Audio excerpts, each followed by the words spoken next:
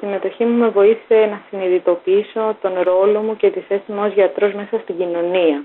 Ένιωσα πόσο σημαντική είναι η επικοινωνία ενός ασθενή με τον γιατρό του, αυτή η καθημερινή συναναστροφή. Είχα την ευκαιρία να εξασκηθώ στην κλινική εξέταση και στη διαφοροδιάγνωση και ήμουν έτσι και πολύ τυχερή επειδή συμμετείχα και σε μικροεπεμβάσεις, οπότε συνολικά ήμουν πάρα πολύ τυχερή από κάθε πλευρά.